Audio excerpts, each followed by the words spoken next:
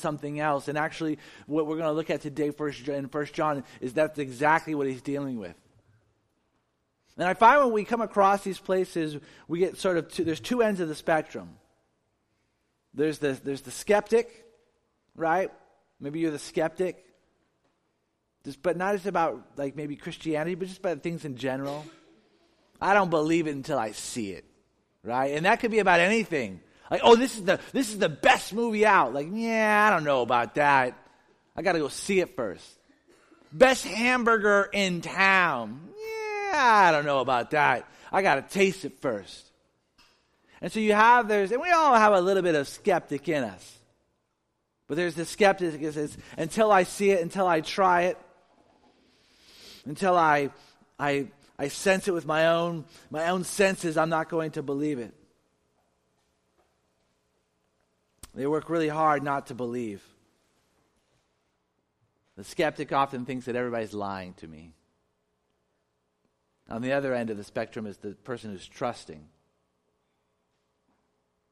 The other one, the skeptic assumes everybody's lying. The overly trusting person assumes everybody's telling the truth.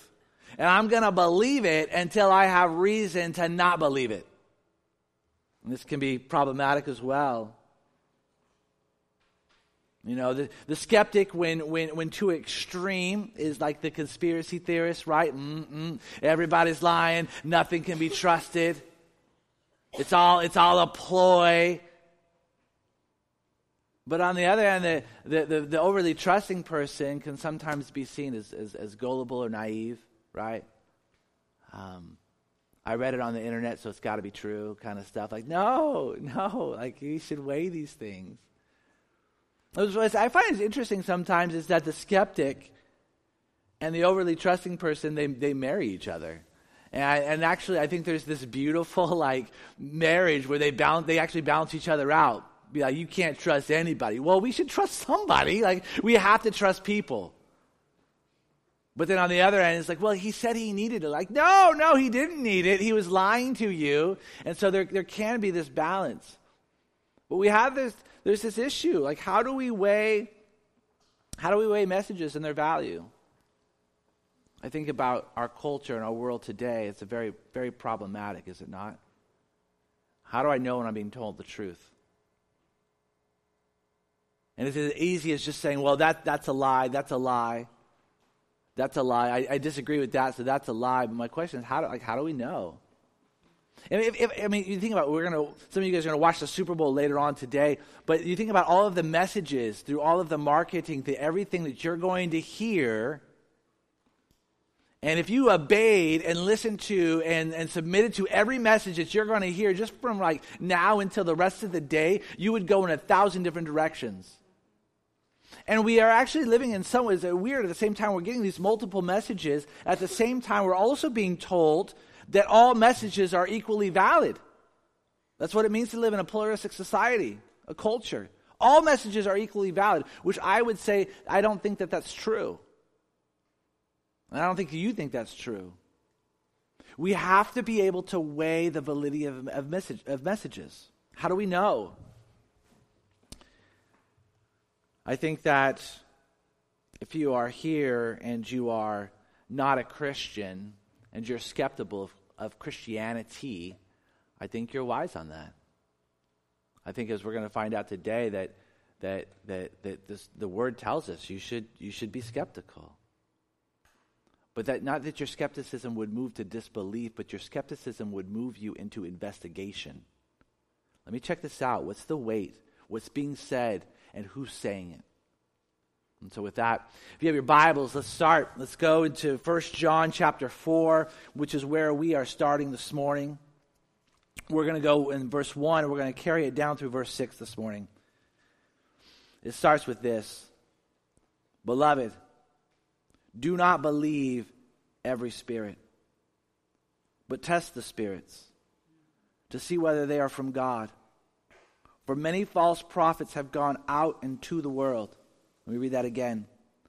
Beloved, do not believe every spirit, but test the spirits to see whether they are from God. For many false prophets have gone out into the world. And so what John says here, he says, I want you to test every spirit.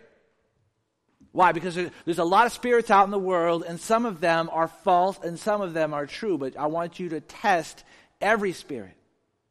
And by every spirit and all spirit, what he's also saying is he goes, I want you to test the Spirit of God. Not put God to the test, but test the Spirit to say, is this Spirit a Spirit from God?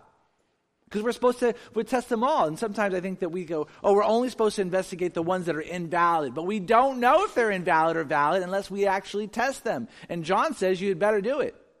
There's two imperatives in this statement here, and these are the two. Which is, don't believe everything, every spirit, and test all of the spirits. I find it interesting that often Christianity is labeled as intellectually lazy. They just believe because they want to believe. And I go, if you are intellectually lazy as a Christian, you're not being biblical. Because what actually, here, I can go to other places, but here actually John is saying, I want your mind to be engaged. I want you to test. Because there are deceptive spirits out there. And they're on the move. And there's the Spirit of God, and He's on the move too. And you have to be able to distinguish which is which. So as I told you, I was in Portland, and I was in LA as well. And if that would tell you anything, is that I spent a lot of time in airports. And I've come to, this may sound weird to you, but I've come to appreciate the TSA.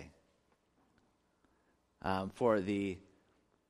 the risk of stating the obvious, I am not a terrorist. I haven't set on my roots. That's the one quote you're going to get from today. He said he's not a terrorist. Josh Lane, sermon on Sunday morning. But I'm not. But when I go to the TSA, They check me out. Now, I just want to get where I'm going safely. That's all I want to do. I want to get where I'm going safely, and I want the same for everybody else that I'm traveling with. TSA, they know that the vast majority of the people are trying to get where they want to go and get there safely. But they know that there's another spirit at work. A spirit that would try to stop that. A spirit that would try to end that. And because of that, although it could be a small, small portion, they test everybody. And the test is somewhat extensive, right? I mean, it's not just, I don't just go up there and they go, hey, are you a terrorist? No. Okay, come on through. Are you a terrorist? No. Then come on through. What do? They check my ID. Are you who you say you are? They check my ticket, my boarding pass. Do you actually have a flight today? Are you supposed to be on a flight? Do you have business here? And then the answer to those questions are yes, you are who you say you are. You are on a flight. Okay, come on through.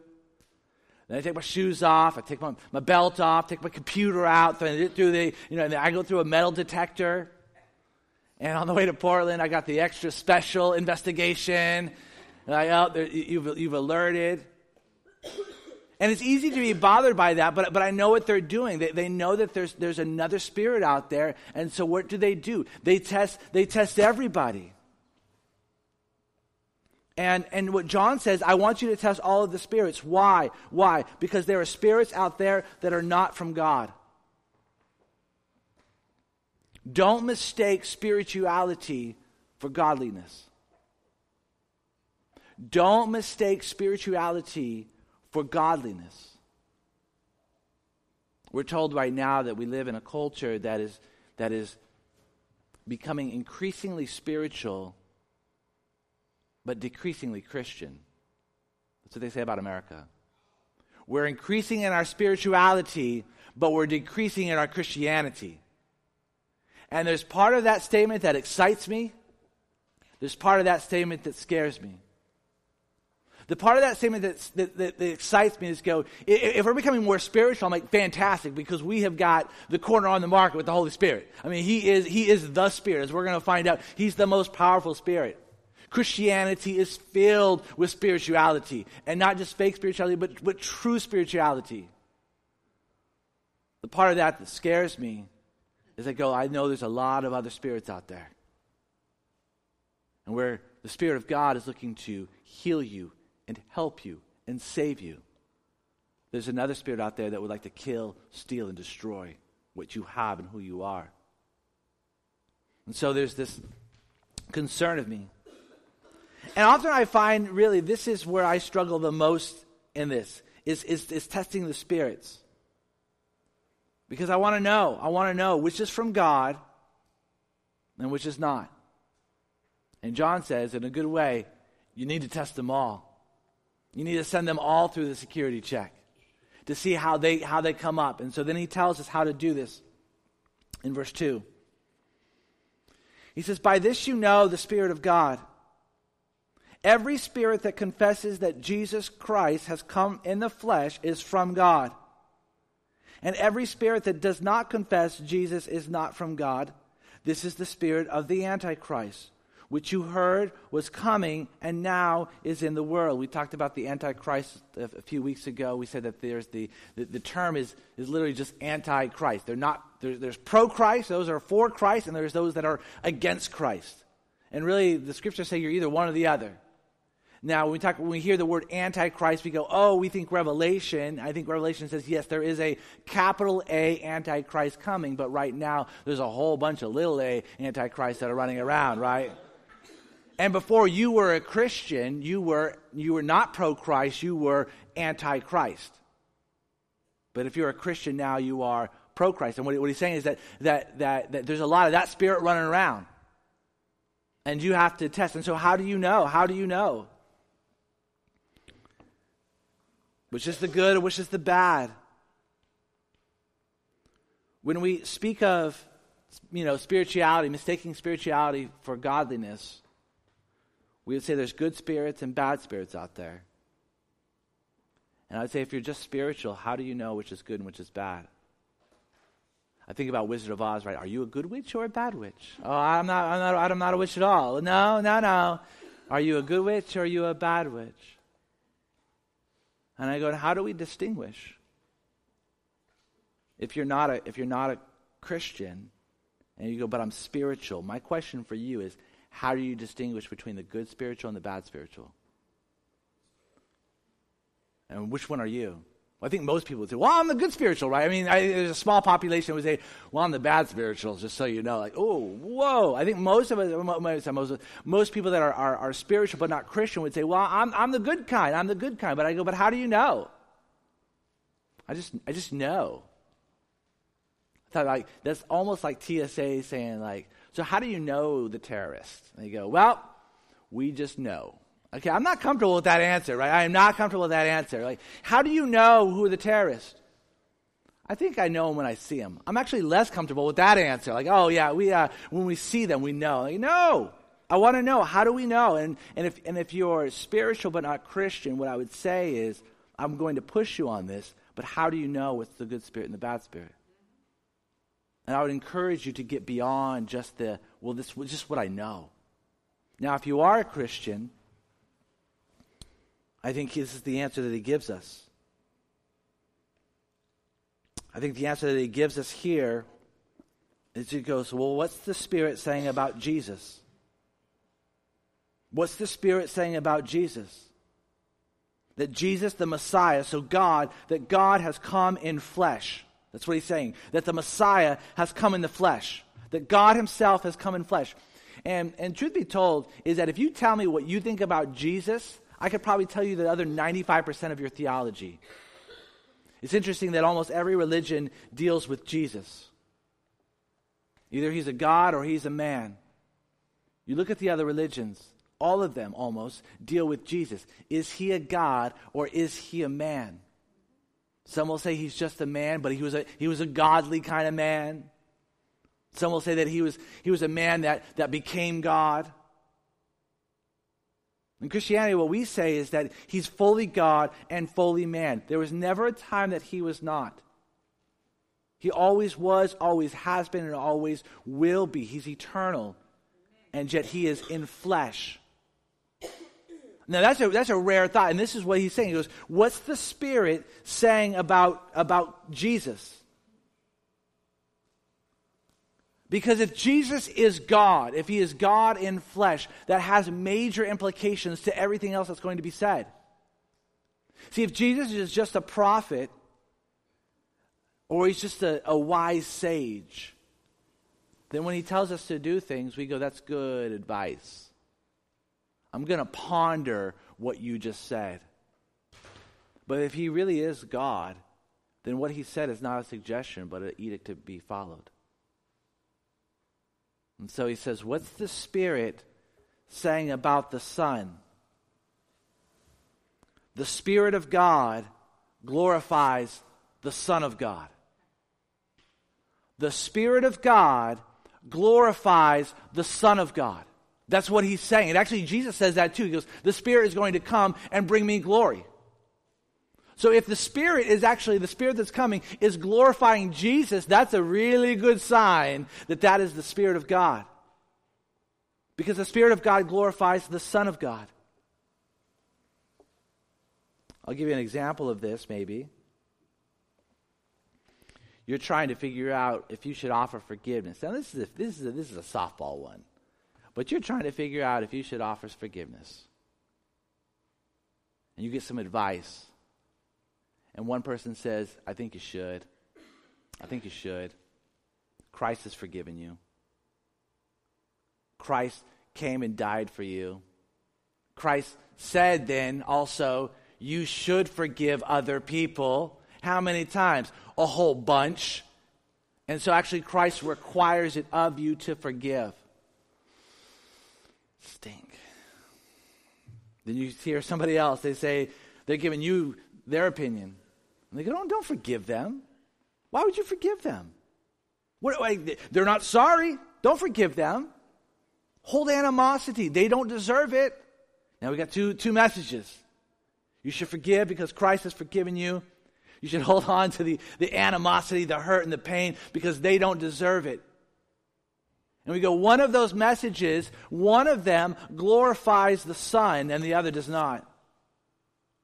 The other one moves you to Jesus, the other one does not.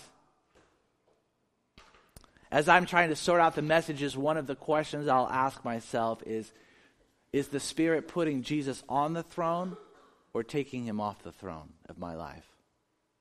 Is this message, and if I embrace this message, is it taking Christ off the throne or is it putting or keeping him on the throne? What John says here is that the Spirit of God glorifies the Son of God.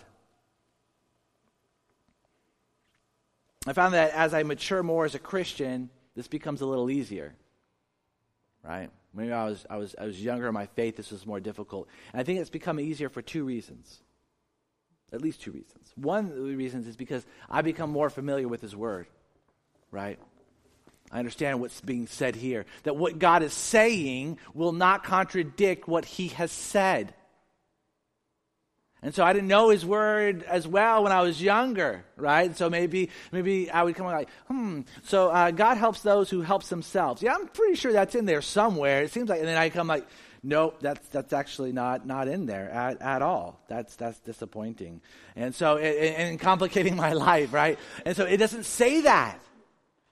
So as I become more familiar with God's word and what he has said, I've been able to have a clearer picture of what he is saying. The other thing, number two, is as I have grown in my intimacy and my relationship with Jesus, I've learned more of his likes and dislikes. You think about any great relationship, right? You spend enough time with somebody, you start to think to themselves, yeah, they don't like potatoes. They don't like potatoes. Like they're anti-potato, you know. They don't like that, and so they don't order that. But if you know somebody really well and their tastes and their likes and their dislikes, you can almost order for them. But that comes out of a relationship. So as I have learned more about the Word of God, and as I have drawn more closer in intimacy with the Word of God in flesh, Jesus, is that it's been easier to distinguish his will. And so John says, test them. Is the Spirit glorifying the Son? And if the Spirit isn't glorifying the Son, then that Spirit is not from God. It's an antichrist spirit. Verse 4, little children, you are from God and have overcome them. For he who is in you is greater than he who is in the world. Now, this is actually probably one of the most famous statements in the 1 John, right? He who is in you is greater than he who is in the world. And I love this because actually what it says is that you have overcome them. Not you will. Not you are overcoming them, but you have overcome them. Because why? Because you're awesome? No. Because he who is in you is greater than he who is in the world. And I think he brings this up right now because what's he talking about? He's talking about spirits and about messages. And he goes, you need to know that the greatest power is in the Spirit of God, not the spirit of the world. Jesus, when he's talking, he says there's going to come spirits and they're going to be powerful. They're going to actually be able to perform lots of signs and do wonderful things. But don't mistake power for godliness. Amen. Just because they're powerful doesn't mean that they're the all-powerful. And so don't be afraid of them. Know that they have power, but don't mistake the power from it being from God. He who is in you is greater than he who is in the world. You've overcome them. I think he's also saying this because the other spirits are going to be wise, but they're not going to have ultimate wisdom. I've seen people listen to messages from other spirits, and part of the message was wise, but the other part of the message was foolishness. And so then they applied the wisdom part along with the foolishness part. And you go, and that's actually what the false does. You read Genesis 3. That's what actually the spirit of this world, that's what Satan does. I'm going to take part of what's true, and I'm going to mix it with something that's false so that you apply both the wisdom and the foolishness, but in the end, you're still the fool. We see that with Satan also with tempting Jesus. He takes Scripture, but then parts it with some foolishness in trying to get Jesus to be the fool. But Jesus keeps on applying the wisdom of God because he is the wisdom of God. So he says, greater is he who is in you than he who is in the world. I think another reason why he says this is because the spirit that is in the world cannot silence the Spirit of God. So if you're actually wanting to hear God's Spirit, is that the spirit of this world cannot keep that from happening. I think this is a big deal. Because I think a lot of times one of your fears is probably like, what happens if I can't hear God? You go, actually, that's not even a thing, because God has his ability to get his power, by his power, to get his word in you and to you and through you. I think about God's main problem in the Bible is not people who long to hear his voice but just can't figure it out. His main problem in the Bible, and the main problem that you have with God, and the main problem I have with God is when we know exactly what we're supposed to do, what he wants us to do, and we just don't want to do it.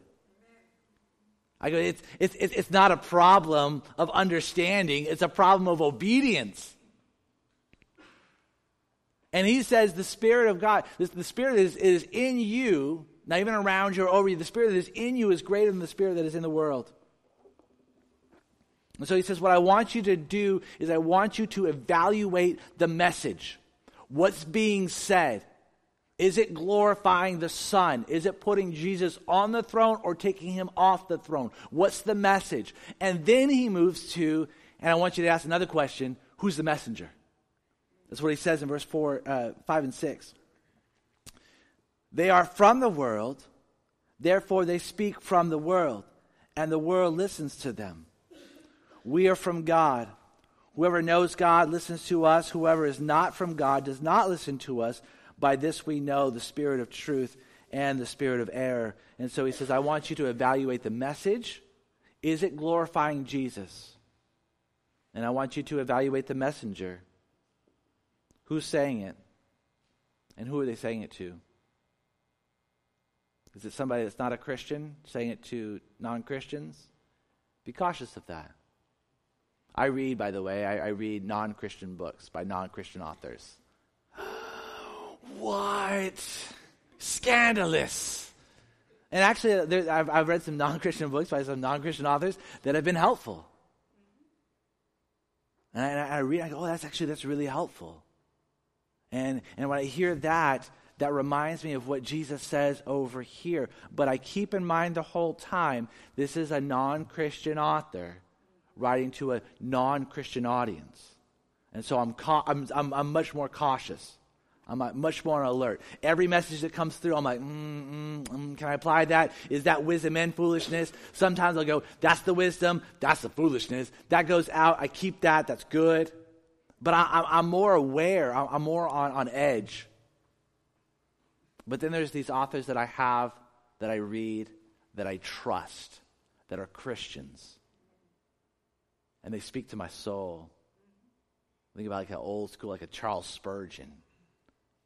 And I go, I'm going to trust him.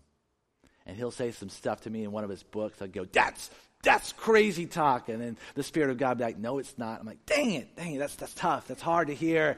But I'm more allowing it to speak to me in my soul.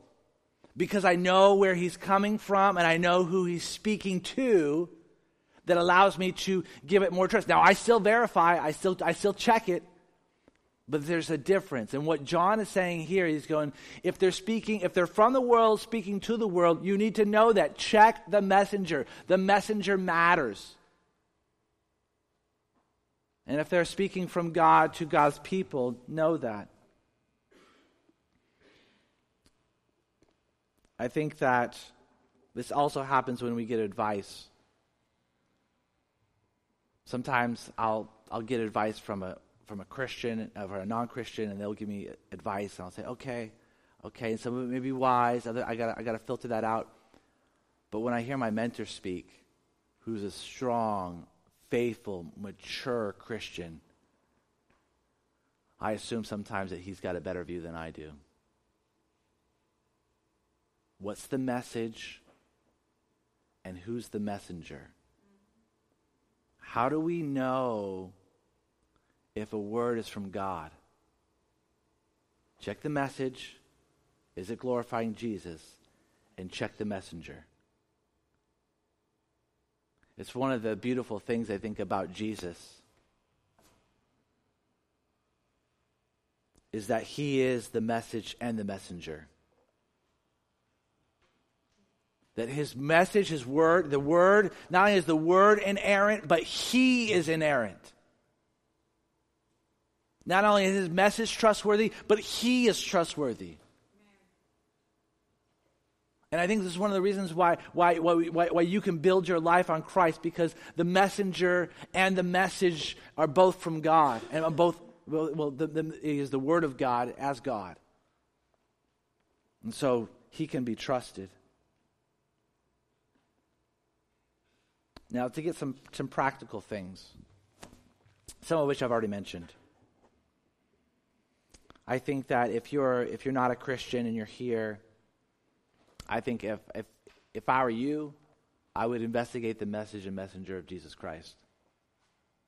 Don't just dismiss him. Don't just write him off as like, well, he was a wise sage. No. No. You can actually do this. You can read Matthew, Mark, Luke, John. You can read the Gospels. You can check out the character of Jesus. Is he trustworthy? And you can check out his message. What is he saying? And don't base Christianity on what other Christians have said. Well, I heard a Christian say this once. Just because they said this is what Christ said doesn't mean that's what Christ said. What did he say? Who is the message? What's the message, and who is the messenger? Now, if you are a Christian, and maybe you actually have been trying to sort out what's God and what's you. How do I know? Well, here's some things that I do. One is that I begin to ask for discernment from God. I think God honors this request. If I'm trying to sort out, I got this message and this message, I don't know which one's from you, God. I was like, God, I'm trying to discern your will. I'm trying to discern what you're asking of me and what you want me to do. Would you help me by your Spirit? Your Spirit is greater than my spirit. Your Spirit is greater than the spirit of the world. Would your Spirit be louder than all of them? Would you just help me discern? That's where I start. Then I go to, what does God's word say? Is there something in here that would either affirm it or contradict it? Does one of the messages resonate more with this? And if you need help with that, you could ask me. You can say, wait, what does the Bible say about this? I love those questions. What does the Bible say about this? Well, this is what the Bible says about that. Like, I didn't even know it addressed that. It does address that. And this is what it says. Okay. I love that somebody came to me not too long ago and they said, what do I believe about this? And I love that question because it was like, I'm a Christian. I believe that the Word of God is true. So tell me, what do I believe about this? It's good. So I'll say, what does God's word say? Then I'll start to reflect, is one of the messages a message that takes Jesus off the throne or puts him on the throne? Is one of the messages ones that makes me the Lord of my life, or was one of the messages the one that reaffirms or establishes that Christ is the Lord of my life? And after I work through some of those things, the last thing I do, maybe not the last thing I do, but one of the last things I do is I'll seek out some godly counsel. Somebody that I know loves Jesus, has trust in his word. When I say, I think God's asking me to sacrifice, it'd go, yeah, it sounds like he is. It sounds like if I do this, I'm going to put myself in harm's way, but I think it's what God's asking. Yeah, it sounds like it's what he's asking. And I let the godly counsel speak to me. And I can tell you this. If I ask for God's discernment, and I'm open to that, if I seek out what his word says, and I'm open to that, and if I seek out what's the thought, the message that takes Christ off the throne and the one that puts him on the throne, if I'm open to that, and if I seek out godly counsel, and I'm open to that, I've had rarely a time where I haven't been able to figure out what God is saying. It's actually been really, really amazing how all of them start to sound together. And I may not like the sound. I go, oh, that's what I was afraid of. I was afraid that's what it was. But they start to resonate. And then through this process, it becomes clear. I love the fact that we're called to, commanded to wrestle with what are the spirits of God and what are not. Because in that wrestling, I think we show our value of God, our relationship with him, and our obedience to him. And through that wrestling process, we take what's God's and begin to own it for ourselves. You're hearing a lot of messages right now. Even my message. I expect you to weigh it. And my prayer for you is, as a community, individually and corporately, that we would be people that are able, that are mature and able to distinguish the Spirit of God and the spirit of this world. And the last thing, that as America becomes more spiritual but less Christian, this becomes a lot more important. It will increase in importance, not decrease. It's going to need to come into clarity. It's not going to fade away. And so may it be true of us. Let's pray. Jesus, we thank you. We thank you for your word. We thank you for all that you're doing. We thank you that you are the perfect message and the perfect messenger. God, and I know that we have all come here this morning hearing multiple messages, multiple different kinds of spirits. The spirit of this world, your spirit, the mingling of that is us at times. I pray that we would have clarity. God, I pray that you would give us discernment, that we'd be able to discern your spirit. We pray that you would reveal to us in your word what you have said, that what you are saying will not contradict what you have said. We pray that we'd be able to understand the message that takes you off the throne between the one that puts you on the throne. We pray that we'd be able to find and seek out godly counsel, discernment, not just internally, but discernment through community. We thank you for that.